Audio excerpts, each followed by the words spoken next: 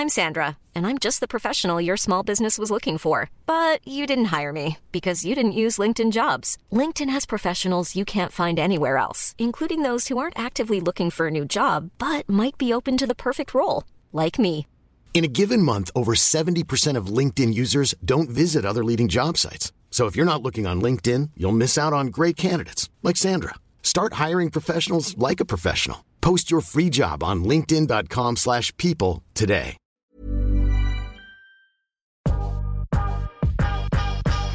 Welcome to Curious Conversations with Tali and Sarah. We sit down and chat with business owners, entrepreneurs, and some of the best conversation starters. This is a podcast about real life lessons and people doing cool shit. Guys, what's up? Happy Wednesday. Welcome to another episode of Curious Conversations with Tali and Sarah on tour in Los Angeles. So today's guest is a fellow Aussie, Michelle Battersby. A lot of you might know her from Bumble. Yes.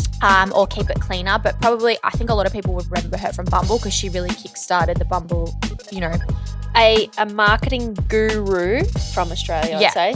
100%. Now, we've wanted to have Michelle on for a very long time, but again, it's something that I feel like you need to actually sit down with these guests and really get into the conversation. It's really hard on Zoom. Yeah. So obviously we're in LA and Michelle has previously moved, I think a year ago she said, moved to Los Angeles to start an amazing company that I knew little about and I was like, wow.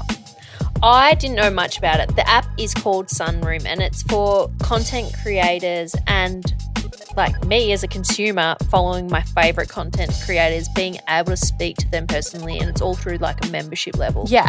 And when we wrapped our conversation with Michelle, we're like, oh my God, I learned so much about this app and it's actually bloody brilliant. Yeah, and it's really hard to explain. If you had asked me now, it's still hard for me to explain, but I understand it. Oh, preparing for this episode, I was like, what is Sunroom? And you're like, I actually don't know. Yeah, and I've got the app and I've got it accepted as a creator, but I was like, I don't know how to use it. So I was really excited to speak to Michelle today, and it got me excited that there is a platform out there for consumers and content creators to make another passive income. So I think that's really great, and I think it's great for consumers to get close to the content creators because she's, a lot of us, including me, including you, we follow content creators are obsessed with, and to have that kind of more personal interaction is amazing. And be able to pick their brains. And it's not just for business people and in the content creation world. It's for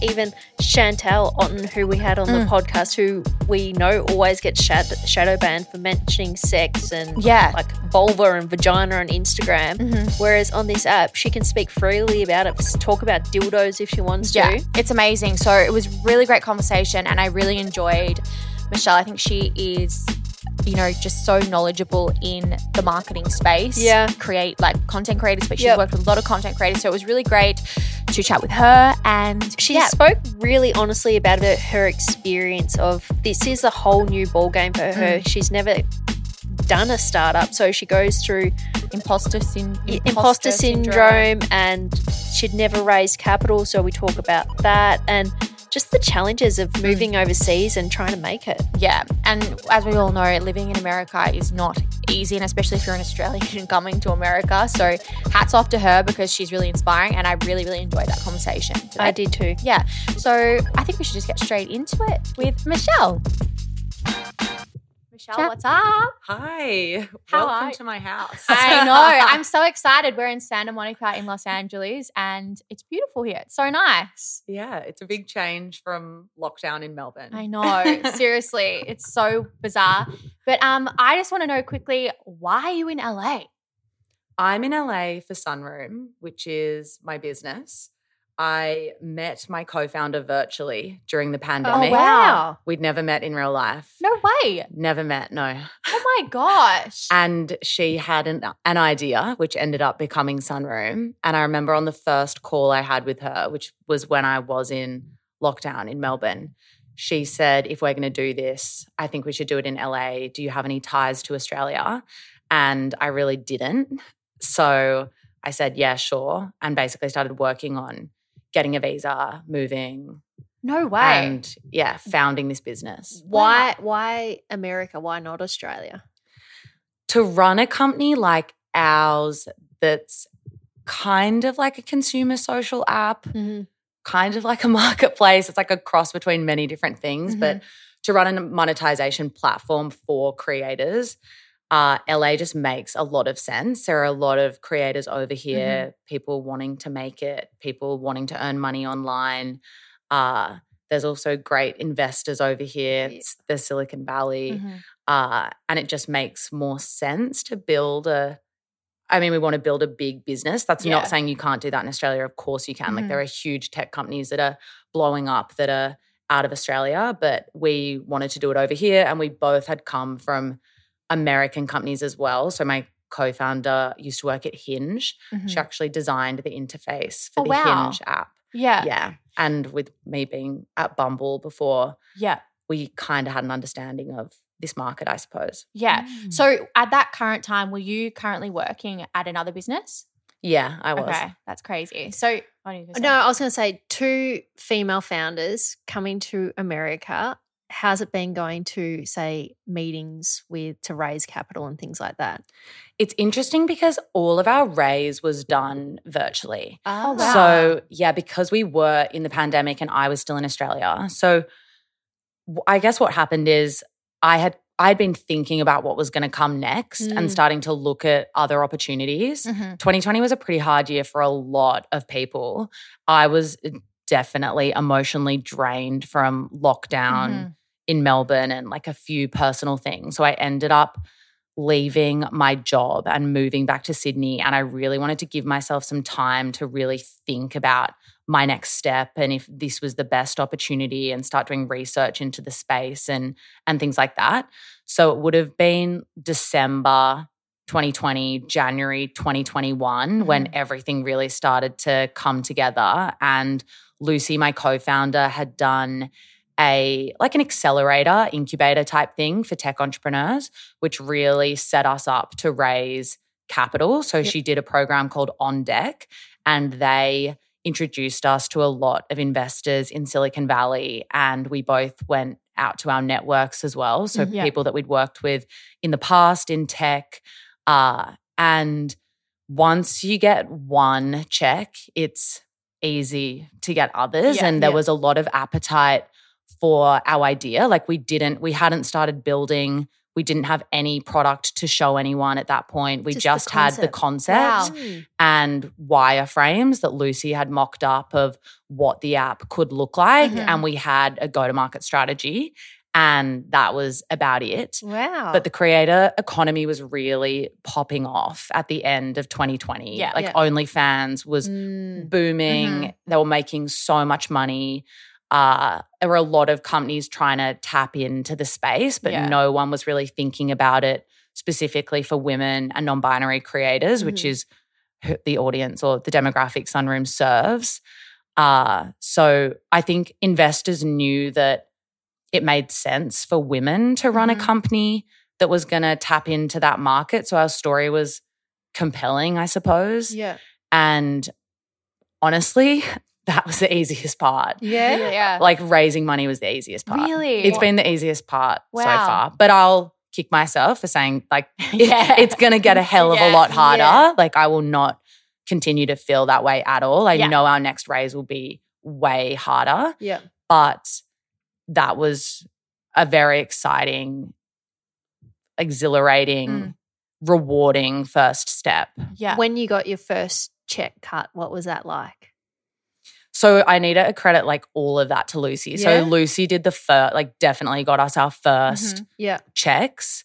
And that, it really gets the ball rolling because making your raise competitive, it makes all these other investors like not want to miss out on this and this thing. And the sense of urgency and the appetite really kickstarts this, I guess, tumbleweed of action. But for me, I didn't know anything about raising money, and I didn't know if I'd be able to get us any money. But when I moved back to Sydney to figure my life out and start working on this and move over to America, I went to a lunch and I was seated across the table from this woman and she was really interested in what I was doing, and I told her about this idea and told her that we were thinking about raising money, and she was like, can you come to my house next week? No way. I want to invest in this. Wow. Wow. And I don't want to say who she is or what she did. And she didn't actually end up investing, but she ended up offering a lot of money. Wow. And that was a moment where I felt like, oh, maybe I could start speaking to more people. Maybe I could get us more money. So then I started going after it a little bit more, meeting with funds in Australia, speaking with people I'd worked with in the past, like people from Bumble and things like that. And yeah, it was really rewarding to be able to add to our pool of money. That's crazy. I want to go to Lucy. How did she know about you? Like, how was that connection? So she has just been so considered and well thought out in every move she's made and decision she's made so far with Sunroom. And she really knew the kinds of people that she wanted to build with. And when she first started looking into this, she identified that one of the issues which leads, one of the problems which leads to opportunity is that OnlyFans has a brand perception issue, and there's definitely a stigma associated with being on OnlyFans. And it sucks that exists, but that's society. Yeah, it's true. So she knew that, and I think OnlyFans is great. I'll just say that, like it's created so much financial independence and opportunity for the creators on it. That's an amazing thing. Especially during a pandemic. Yeah. It helped normalize creators putting a price on their content. Like there are many great things that have come out of that and will continue to come out of that. But Lucy could tell that the stigma and the perception meant that other people were missing out on like trying that platform or putting a price on their content. And so she knew that if she was to build something which would compete with that, marketing and branding would be really important. So she wanted to specifically work with someone from Bumble. So she was living in New York with a guy that I also know. Oh, wow. And so she asked him, I know, Michelle, don't know if she'd want a new job or would be looking to found something, but I really want to work with someone from Bumble. And I can remember her first email, and it was by no means an offer. It was just this email which said, I'm thinking, I've got this idea. I know you've got, because I'd only been at Keep It Cleaner for like a year. She's like, I know you've got this new job. I'm not sure if you'd be open to moving, but do you know anyone who's left Bumble who might be interested? Do you know anyone who's thinking about leaving Bumble that might be interested? So I just got on the phone with her, and she was just so smart and ambitious and really blew me away. And I thought about it for a while. I was like, will I introduce her to anyone, or like, should I think about this? Yeah.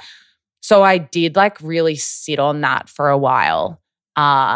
Because the idea actually scared me a bit at first, because it was much more in the OnlyFans porn type space. And I didn't know if that was something that I was passionate about or that I knew enough about to commit to. So I just started thinking and researching, and it just kind of evolved from there. Yeah. That was a very long answer to your question. No, I like that. I like that. Like we met through a mutual friend. Get to the point. There might be a few people listening back to our previous chat about raising capital, and they'll be thinking, why do people raise capital? And you mentioned how it works, but why did you guys raise capital? How does it help you? It really helps kickstart your growth is the main reason why I think people choose to raise. You could obviously bootstrap a company as well and use your own money. Yeah. It depends what kind of position you're in. Yeah. I also think raising capital, it really opens up a network of brains that are on your side, brains and contacts and people in positions of power and people who have extreme amounts of knowledge around what makes a business successful, what metrics are important, how to focus and how to prioritize what you're doing. And I think for first-time founders, that can be exceptionally valuable. We lean on our investors so much for advice. They don't hassle us at all. Like I was scared at first. I had no idea what it would mean to have investors. Are these people who are going to tell us what to do? Are they people that are going to email us all the time about our revenue? Are we going to feel like we really need to answer to them? But it's not like that at all. It's just an army of people who want to support you and want to help you. So it definitely helps because you can get a large cash injection. You can hire fast. You can go out to market fast. You can spend a decent, not extortionate, but like a decent amount of money on your launch. And I think it's just speed. Yeah. Our investors have really helped us. Like one of our biggest, or I guess our lead investor is a VC fund from Australia called Blackbird. And when they invested, Lucy and I got put in a founders academy, and it's every founder that they invested in that year. And we do a series of workshops and we learn about how to structure your board. We learn about employer brand. We hear from some of their billion-dollar like CEOs. That's amazing. Yeah. And it's really helpful in the kind of stuff you need to know. And it just means when we have no idea what we should be doing, which is a lot of the time, we can reach out to people and say, you know, what should we be focusing on? What do you think about this approach? Yeah. We're having issues with Apple. Do you know someone at Apple who can help, you know, get this across the line and things like that? Are the people that invested into the company, are they all females or are they males? So 50% of our investors are women angels. Amazing. So when we first raised, because we were considering doing a little bit more like nudity, we didn't really know where we were going to draw the line with nudity. That scared a lot of institutional funds. A lot of big funds have clauses in there, I don't know, wow. like Where laws. Yeah. Where they can't invest in porn, nudity, drugs, you know. Yeah. So it makes companies that are a little bit more sex positive a bit scary to them, and they have to check if they're even allowed to invest.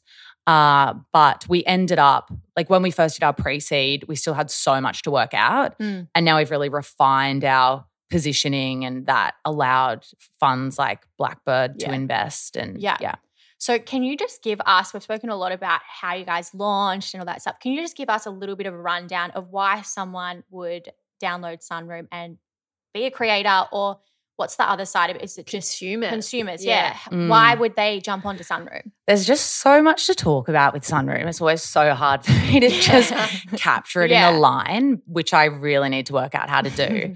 But we only launched 4 months ago. We are still somewhat figuring it out. But basically, Sunroom, it's an app for creators, specifically women and non-binary creators, to monetize their content. So they come on the app, they set a month-to-month subscription price, and they really promote to their audience. We're not a social network. We're not going to help you go viral. We're not going to help you amass a huge following. It's really the role of the creator to bring their super fans across. So in terms of the people who pay, it is the people who are really obsessed or infatuated with a certain person, or they want to learn something from that person, or they want to see more about their life, or they want to see content that they're not showing anywhere else. Yeah. So that's like the member side. It's really kind of through the creator. And with the creators, traditionally, creators have only really been able to make money through 2 ways: brand deals and like ad revenue share agreements. And with brand deals, it's been a bit of a tricky space because I think there have also been loads of stigmas associated with being a creator or being an influencer. I think influencer has been used as like a dirty word in the past to really devalue someone. And it normally is women, to be honest, that's used against. And normally you amass a following online by being authentic, and then brands start becoming attracted to you and you're able to monetize yourself and your image. But then you start partnering with brands that sometimes can strip you of your authenticity. And I think it's like a really hard line for creators to walk, like making money, but also like staying true to themselves, or not just taking everything that kind of comes their way, which can sometimes be unreliable as well. So content monetization platforms like Sunroom, like Patreon, like OnlyFans, they really just open up a new third revenue channel for creators, and they're much more in control and have more freedom and don't have to abide by brand guidelines or things like that. So the creators on Sunroom are people who are wanting to like monetize themselves and their content. But there's also a large group of creators on Sunroom who are the kinds of people that have been censored and shadow banned on Instagram and on TikTok. So one of the differences with Sunroom is that we have a slightly more progressive approach to moderation. So we don't use AI and we don't use algorithms. We use humans. I'm one of them. And we moderate. Wow. We moderate the app. Yeah. So it means that we can allow more conversation around sex, pleasure, identity, motherhood, breastfeeding, Wow. all these topics that Instagram and TikTok often unfairly moderate because they're moderating at scale and they're using technology. And like even creators that are too opinionated have kind of come up against this. They've lost access to their DMs. They've lost access to going live. We've got creators that have been deplatformed at 50,000 followers because they spoke about childbirth. Wow. So there's a lot of creators that just want to be able to speak more on those kinds of topics. And so that's another reason why creators are coming to Sunroom, because we do moderate in a bit of a different way. I think you explained that really well, because Sarah and I were talking about before, and I've been accepted, but I don't know how to use it. So I was like, I need to talk to you about it. But we were like, we're not too, like, we know the concept, but it's good that you explained it like that, because I was playing on it last night. I was like, where's the investment in crypto bit? Yeah. I want that tab. It makes a lot of sense, because we've had Chantel Otten on our podcast. Love her. Love, obsessed, like such a cool chick. We tried to search her the other night for a friend. and she shadow banned on Instagram. Yes. And I'm like, that is so annoying. So many of the creators, like when we first did our lists of all the people that we felt like would really benefit from being on Sunroom, we would then go back to DM them, can't find them. Like so many of them are shadow banned, or they would lose their accounts in the space between us thinking that's a good creator for Sunroom and then deplatformed. Just deleted. Yeah. Whoa, and they've built up that following for so long. That's crazy. Who would be like one of the most engaging creators that you have on the app that's making like good cash? There's a few. I mean, I'm just obsessed with anyone who'll even come on Sunroom. But there's a handful that are truly, well, they're all amazing, but there are some real standouts. Like Chantel is incredible. She posted a series the other day around like how to take the best nudes, and it was just so mesmerizing. Yeah. And it's all about body positioning And girls would and love lighting. Girls would love that. Yeah. And she just does it so well. Yeah. But there's another creator called Comfortable in My Skin who does this. So we allow some nudity on Sunroom when it's not in a sexual context. Yeah. So we don't allow porn. We can't allow porn because we're on the App Store. But there's a creator called Comfortable in My Skin, and she's done this series, and it's so moving. And it's women just like sitting in nature or in a studio topless talking about their relationship with their boobs. Oh, wow. And like all the highs and lows, women speaking about like having like their boobs after having children, women talking about having like lumps removed from their boobs, women with all different shape and size boobs, just talking about how they came to accept and love themselves. And there's never been a space on the internet for that to exist. Yeah. Normally when you see naked or women or naked, I hate even saying that having your boobs out is naked because it's just not really fair. Yeah. But normally when you see that kind of content, it's not for a female gaze. It's for a male gaze. Yeah. And this content is just so pure and real and inspirational. It's really, really moving. And there's quite a bit of that going on Sunroom. And it's genuinely really inspired me and made me think about even how I embrace my own body. So I feel like that's the kind of stuff to definitely check out. But then it's like if you have a creator out there that you're obsessed with and you just want to know more about what parties they went to on the weekend or like what they do in a day, then there's also a lot of that. Do you think the creator space, the influencer creator space on Instagram and TikTok, do you find that after the pandemic that a lot of us or creators, influencers are being a little bit more private on Instagram and pulling back a little bit? That's a really good question. I think that has happened. Yeah. But I think it's also happened because just what consumers needed and wanted during the pandemic really shifted. And I think there was this huge transition from aspirational content and living your most luxurious life with all this glam stuff going on to people really needing something different to that. And people were looking more for inspirational content, and I think content that was really relatable. And I think that probably scared people. I think a lot of people were scared about social media during the pandemic as well, especially with all of us in lockdown. There was a lot going on online, and there were a lot of different opinions. It was a really polarizing time. And so I think that also affected people's willingness to even put anything out there, because there was a lot of judgment also. And everyone was angry and upset. So it was very hard. But I also think there's been this shift from Instagram. We really just used to sit and observe, you know? And you might chat to people here and there or engage in online communities if you're really obsessed with someone. But with TikTok, it's not really about, well, I mean, I definitely sit and observe for hours. Love TikTok. But don't you think it's a little bit more of an experience? Like yes. if you're on, talking about that yesterday. If you're on TikTok yourself, like you really have to be, even if you're doing the dances or lip syncing or whatever it is, there's a bit more to it. It's more of an experience. It's more about entertainment. It takes more to engage in it, I think. So that's changing things quite rapidly. But I think it's interesting. Like TikTok's got my attention. I want to talk about TikTok with you too. You're going viral. Oh, gross girl. Gross girl. It's actually hilarious. I've seen you pop up on my For You page so many times, and I was like, I need to follow this. Do you want to know, like, so I spoke about this on my Sunroom, and it was for people to pay to get the information, but I'll share it. So about 4 weeks ago, we were really thinking about how we would run our Sunroom TikTok, and we'd been experimenting with things. I think it's pretty hard to build a brand presence on TikTok. Hard. Yeah. So hard. So we reached out to this founder in New York who's amazing. Her name's Nada, and she's got a company called It's August Co, and it's all about like sustainable sanitary items. And they have a really great brand account, and she's got about 3 million followers on TikTok herself.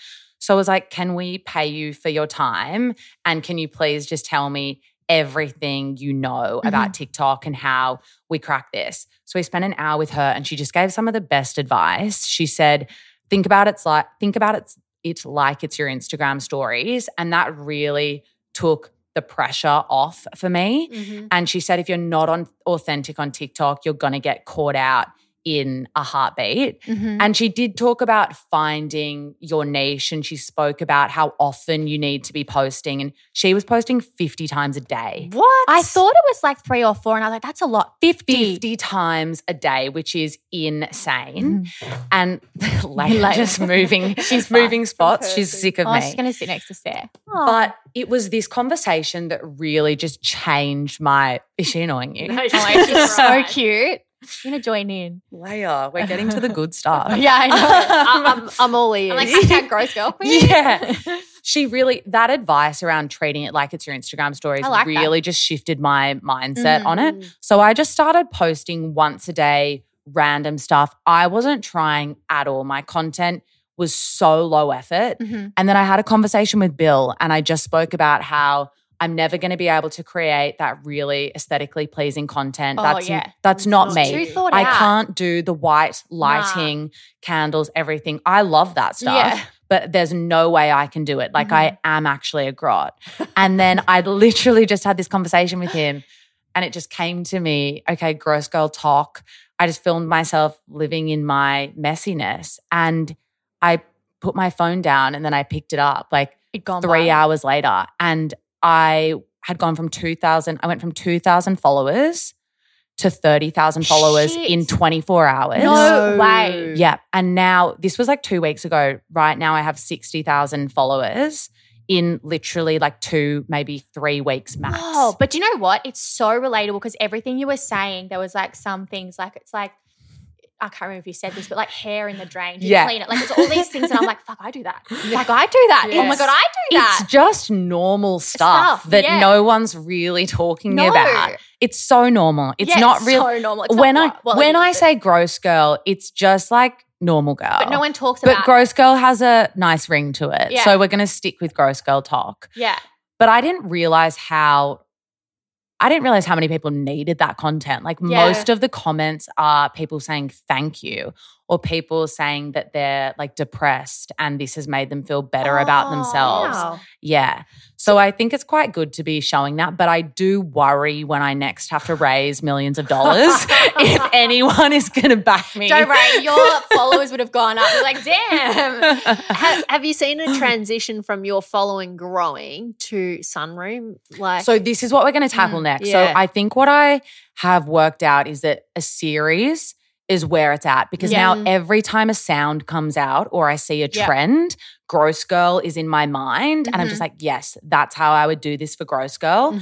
Anytime I do something gross, it's so low effort. It's amazing. Yeah. So I think coming up with a series is quite good. So that's what we're brainstorming now for Sunroom. It's like, what will be our pillars? What will be a series that makes sense to us and is something that is part of, like, it's a differentiator for Sunroom. Yeah. So I do think I think if you can come up with a series, it really helps guide your inspiration. Yeah. You know? So true. But Sarah hasn't seen the series, obviously. Can you just give us a couple of examples of some of the stuff you've spoken about? Because it is so relatable. in my head, I'm like, God, No, I it's- do a lot of gross shit. No, it's so relatable. I'm telling you. I'm going to show you how disgusting I am, but I genuinely have always hated showers. Yeah. And having a shower is like my worst nightmare. I just think it's a waste of time. And that period when you get out of the shower and you're just cold, Yeah. I think that's why I don't like them. Yeah. So I speak about, going to the gym and then just sitting in your gym gear all day. I speak about, what was one of my latest ones? I got to think about this. Oh, I wrote a list of like all the gross girl checklist. And it's like, you don't clean your makeup brushes. No, never. Like, does everyone's bobby pins just disappear? Yes. Everywhere. I really I've got one I've traveled with this whole time. I'm like, Sarah, do you have any bobby pins? And then I went to the back of my purse and I was like, oh my God, I have They so just many. They're just always gone. But also like driving around with your tank on empty is just such a gross girl trait. Yeah. Not doing like just kind of sitting in your own filth and not really doing anything and watching reality TV and ordering Uber Eats. That's not gross. I think that's like downtime true. that we all need. But I think on the weekend, sometimes we just feel so much pressure to do things. So I'm just trying to let the gross girls know that the pressure's off. Yeah. I know one gross girl trait I do and one of our friends does as well.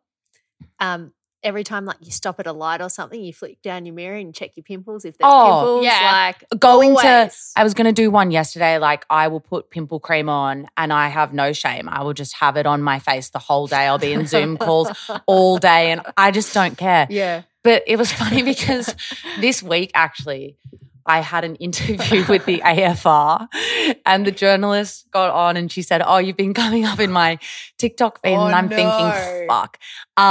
And I was honest and I said, I actually haven't showered today and I thought about getting changed, but I just don't feel I need to anymore because now everyone knows I'm gross. And she said, I was actually going to join the interview in my PJs and I thought, she won't care. I'm like, you should have. This is exactly it. Yeah. I love it. It's great. You've definitely created a movement. It is very different. I think the thing for me is like my Instagram definitely in the past probably seemed pretty perfect and glam. And a lot of the things I did at Bumble were very glam and amazing. And I feel like that almost set me up to be pretty scared to show any other side of my life. And I felt like I always had to be this glam persona, business woman-y. I don't know. And I think what I've realized is like being a businesswoman of any kind is not about being perfect and having your shit together and looking polished all the time. I think most days I'm like ratchet as hell and I'm like in a bit of a shambles. And I just think sometimes you have so much to focus on that these other areas of your life do slip away from you a little bit. And it's actually fine because you are trying so hard at one thing. And I think it's fine to put a lot of your time and attention into that. And now I just feel like I can be a little bit more honest about the fact that I I sometimes have a routine and other times I don't. And I've struggled in the past in interviews where I've been asked, you know, how do you motivate yourself every day? What are some strategies that you use? Because sometimes I have them and sometimes I really don't. Yeah. But like you can still get through it. Yeah. And So true. yeah, that's what Gross Girls help me recognize. So good. I love it. So I good. relate to all of that. There's Yeah. like Well, that's the thing. It's relatable. That's what Yeah. I said. It's like so relatable. I I think don't get up it's- and meditate and then do work straight away. Like, No way. No way. I honestly think it might be undoing my imposter syndrome a Yeah. little bit. I actually think that's what it's helping to do because I had never experienced imposter syndrome until Sunroom. And then I Really? think like this like fundraising and starting this tech company and having all these really smart people around you all the time, it made me feel very like out of my depth Yeah. and pretty scared. And, you know, you see all these stories of these incredible tech founders who've really like, it's like a playbook that they've really lived by. And I'm not really like that. And I do things more off the cuff and with my intuition, and I don't know, I just have a bit of a different approach to how I do things. And so I've never felt like I'm going to fall into that category of founder, and showing that I'm not really like that online has helped me. It's like now that I speak about it, I actually don't feel like I've been struggling with imposter syndrome that much over the past month. That's amazing. Yeah. You should be proud of yourself. Yeah. That's good. That's a good. So everyone go be gross. Yeah, seriously. Are you now that you found this Gross Girl Talk? Are you posting more authentic things on Instagram, or you're letting that? Instagrams, I'm definitely letting a bit more Gross Girl shine through on yeah. Instagram, which I think is good because I went through this period where I really didn't show much of what I was doing. And it was because it was super hard building Sunroom. Yeah. There was definitely a lot going on. And because my Instagram had been so business focused for so long, I felt like I didn't really have anything worthy to post or anything that anyone would find interesting because we weren't speaking about what Sunroom really was. We weren't launching anytime soon. And that was a bit of a weird thing to go through because my identity on Instagram had been probably more of a professional one. And so but that was one of the things I had to overcome when I left Bumble was like relearning my identity without being attached to that brand. And I guess it's taken me a couple of years to like figure it out. Yeah. But I feel like Instagram for me has just become less of a focus. Yeah. I agree. I think Instagram is more about DMs for me now and just seeing my friends.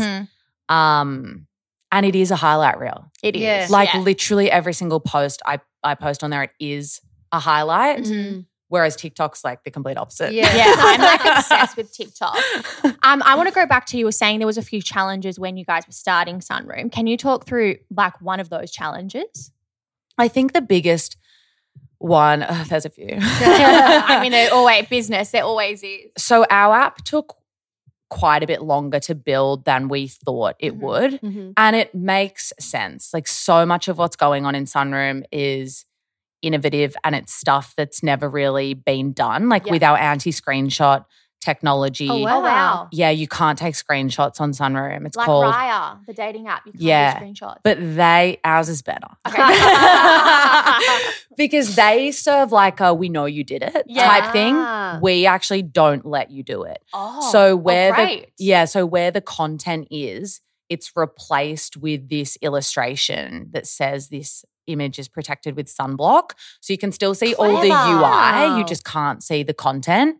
So it's a similar kind of technology that Netflix and Hulu and stuff use in their apps when they stop people from being able to screen record like movies and stuff like that. But no company had ever applied it to consumer uploaded content, which is what makes it the industry first. So we'll stick with that. But that was super hard to build. It's also so fucking competitive hiring engineers. Is it? It's so hard. They're just paid so well. It's also really hard to find women engineers. It can be hard to get engineers to want to work at a startup because they can go and work at Apple and Google and Facebook or Meta, whatever you want to call it, and have this might be this is a general thing to say, but it might be a bit more comfortable. You know, working at a startup is a bit riskier. You really do have to dedicate a lot of your time and life to it. So hiring engineers was really challenging, and we definitely did some things which weren't right. You know, we used too many contractors. We probably spent too much money. We, might not have taken the time we should have with that because I think we felt under pressure to launch and really get people in the door. So I think that would be one of the biggest learnings with how we approached that. But now I'm probably going to contradict myself. I think patience has also been one of the biggest learnings. And this is why 2021 was hard, because Lucy and I just expected things to move faster than they did. But everyone tells you once you get an estimate with tech, times it by 3. And that's about as long as it'll actually take. And that ended up being correct. Yeah. But I think patience is something that I still have to remind myself daily. And it's an interesting battle because startups is all about speed to market and being really agile and doing things really quickly. But I think you have to balance that with patience to like not pull the trigger on something too soon where maybe you could have got better data or like maybe you're going to end up spending more money because you're going to kick something off sooner than you should have. And I honestly think this is going to be a long ride. And with Lucy and I both coming from these huge dating apps where, especially for me at Bumble, I was exposed to rapid growth very, very quickly. I think I was a little naive with Sunroom thinking that like, I'll just do that again. Yeah. It just takes, it takes a bit longer. And I've never been at a startup in the first 2 years. Like I started at Bumble in year 2. I started at Keep It Cleaner in year 2. And these first 2 years are really about trial and error and making iterations and really getting into the data and like seeing where the magic is and then just doubling down on that. I think it's really brave of you. It's like a scary thing to dive into. Really It's so scary. But it's more rewarding, 100%. Yeah. And there's so much to learn. Like I can't believe how much I have learned or been exposed to in the past couple of years. It's a very steep learning curve. So I, have huge like hopes and dreams for Sunroom. And obviously I want, like, I'd love to say I know. Like I kind it's going to happen. Yeah. But it is super risky running your own startup. And also like right now there's an economic downturn which is really hitting the tech industry. It's really hitting venture capital. Huge tech companies are coming out on Twitter every day saying that they're letting go of hundreds of staff. But I think we're in a good position with like our timeline. But there's just so much to consider, I think, once it's yours. With the Sunroom, if you're a consumer, what are you paying?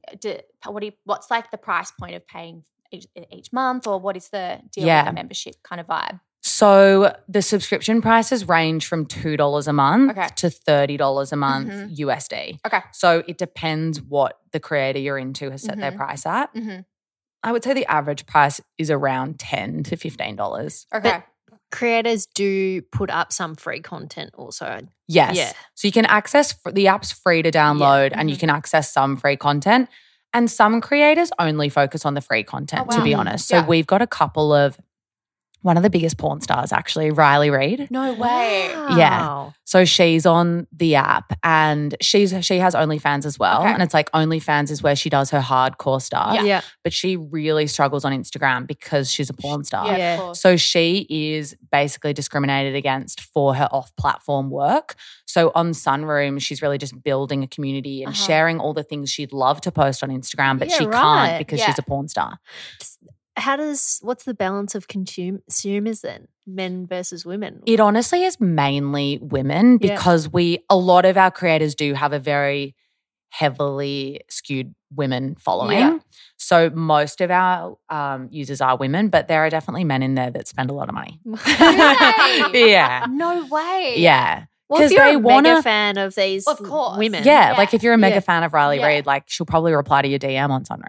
Yeah. Oh, Wow, that's crazy. Yeah. So I've also got a question now about getting creators onto Sunroom. How did you've obviously got a big network in Australia, but how did you get them on? Like, because it was so new. How do you convince them to try it? It definitely did help having worked with creators in the past. So I have so much respect and admiration and appreciation for like every creator that said yes at the start, because it definitely takes balls to be the first to do something, especially when you have a brand, a personal brand, a reputation, a credible yourself. You know, that's a bit of a gamble. And those early creators that said yes, their yeses did so much for us because that's been one of the hardest challenges for a lot of apps in our space is actually appealing to creators and winning creators. Yeah. And so when we could go out to investors saying we've already got this person, and this person, that also really helped with our raise. And like Chantel was one of those amazing people, like Lucy Jackson was another person. There were so many people. But yeah, my network helped. And then once we got those first names, it really rolled from there. But we also did something which I think was quite a clever strategy. The first people that we got involved, we actually brought them on as advisors and really like made them a part of the business. So we have 9 creator advisors that have been with us from the beginning that did a lot of product testing, gave feedback to us on features and really ensured that we were building exactly what they wanted and needed. And then they also brought their own networks on. And that's how we got our first 100 founding creators. We launched with 100 founding creators. We had a wait list. And now people still come onto the app and they sign up to the wait list. We review it daily and get people off now pretty quickly. At first, we took a bit more time because we wanted to make sure we could actually moderate the app. We wanted to make sure things weren't breaking. We wanted to change features a little bit. But now we're starting to transition into more of an aggressive like sales approach, because it kind of is sales running a company like this. Like you've probably received the emails from OnlyFans. I actually haven't. Okay, well you will. I'm sure you will. I said to Sarah, I'm like, fuck, I'd love you to sell my feet photos. Do it on Sunroom. I would do. You should. I took feet pics yesterday for a sock company, so I was like, this is the start. Get them on Sunroom. Like people can't screenshot them. Oh yeah, true. But yeah, they do a lot of. We've definitely looked at what other companies do in our space. And they do a lot of outreach. So we're going to be doing a bit of that now to really start to scale things up. Is that even like paid partnerships with influencers and stuff, or you're kind of not going that way? Yeah, we've never paid anyone to use the app just because if they use it, they'll make money. Yeah, true. That's the thing. Like, you could be making like it's the passive income aspect. No, yeah, I know. I just meant like to have an influencer like promote it on Instagram or something like that. Hey, I would promote if I had hundreds and thousands of people, and then I'd be like, hey, come over. Oh, yeah, because they're going to $1 each of you. Yeah, 100%. No, honestly, like when I see some big creators putting content out there that maybe is a bit more knowledge sharing, or like they're talking about a breakup, something really juicy, or maybe it is a super hot photo. Yeah. I'm like, what are you doing? Yeah, like, it's true. You should do this on Sunroom, and you know your audience will want to see it and they'll come over and you'll make money. So true. Just to transition people from, say, like Instagram to Sunroom, could someone put a photo? Do you know how people put like an emoji over and be like, hey, this link it to their Sunroom? That is the best like promotional strategy I've seen. So the creators on Sunroom that earn the most money, that's exactly what they do. Yeah, so they'll post a hot photo or some intriguing photo, and they'll cover it, and then they've got their Sunroom link there, and that's how you consistently drive traffic in. Wow. So by no means is Sunroom meant to – it's not a social network. You're not meant to stop using Instagram or stop using TikTok. Like that's always going to be where the bulk of your audience is. Of course. That's always where you're going to get reach, impressions. That's what brands are going to want to tap into. Sunroom is to monetize your top fans, like your super fans, and to give them a deeper in look into your life and what you do. So it's about taking that like 1 to 5% of people, it normally is, who will subscribe and creating Wow. that third Yeah. revenue stream. Very, very, very smart. Even knowledge. I know that both of us have been stuck on TikTok, like learning all these tricks about like like we use email TikTok for marketing education. campaigns, something about Shopify. Shopify. And you're like, oh God, that's smart. Like, Yeah. let's implement that. And I'm like, why are you sharing that on TikTok? Yeah. Like now all your competitors are going to know. But I know. Yeah. And I also think like when I speak to creators and they don't know where to start, like they're curious, but they don't really know where to start, the best thing to do is just ask your audience, true. like, what would you want to see more of? Mm. I'm thinking about doing A, B, and C. Does that appeal to you? Okay, what price would you be willing to pay? And really involve them in the conversation. And the other thing is, I speak to so many creators that just get inbound like DMs, and you can get into these conversations and they can be quite emotionally draining, or you've given 100%. away so much information and Yeah. it's like, okay, you should probably be paying for this now. And so Sunroom's great to monetize your DMs because no one can DM you unless they're a subscriber. So like now when people DM me for business advice, I just drop my Sunroom link and I'm like, I do this over here because Oh my God, that's if a I'm good going to idea. give you my time, like yeah. it's not like it's valuable. expensive. You're like Yeah. consulting. It's like $10. essentially. Yeah. Yeah. It's $10 and I'll Yeah. help you. Yeah. You know? Yeah, that's a great idea because Smart. I get business questions all the time, or Mm. like factory questions, or all that stuff. Yeah. And I'm like, oh, I don't like. But if And I'm it- making money from it, Yeah. of course I'll tell you. Yeah. And it's good when you know the person on the other side respects your experience course, and yeah. respects your time. And Yeah. it really creates a different, it does create a different feeling once Yeah. you're in DMs and you're speaking to someone that you know has actually paid to be there Mm. and does respect you in that way. Yeah. So cute. Well, you've definitely I've learned so much more about Sunroom, and I think it's so clever, and I think you're doing amazing things. Watch Tully Thanks. leave Yeah, I now like- and Yeah. I'll help you. Yeah, please. I'll give you all of my tips. Yeah, please. But I think it's so good. And I think anyone that's listening, if there is a follower that you follow, then definitely go check out if they're on Yeah. there. And if they're not on there, go DM them and tell them to go Or on tell Sunroom. me to Yeah. go get them Yeah, and I'll true. get them. True, Yeah. true. That's so true. Do you have any other questions? Nah, I'm just like kudos, and I admire you for Yeah, going same. out on a limb, moving countries, Thank you. doing a startup. I know it's scary. Yeah, you should be so proud. So proud. Thank you so much. Appreciate the opportunity to speak about Yay. it. Thank you. Bye. Bye.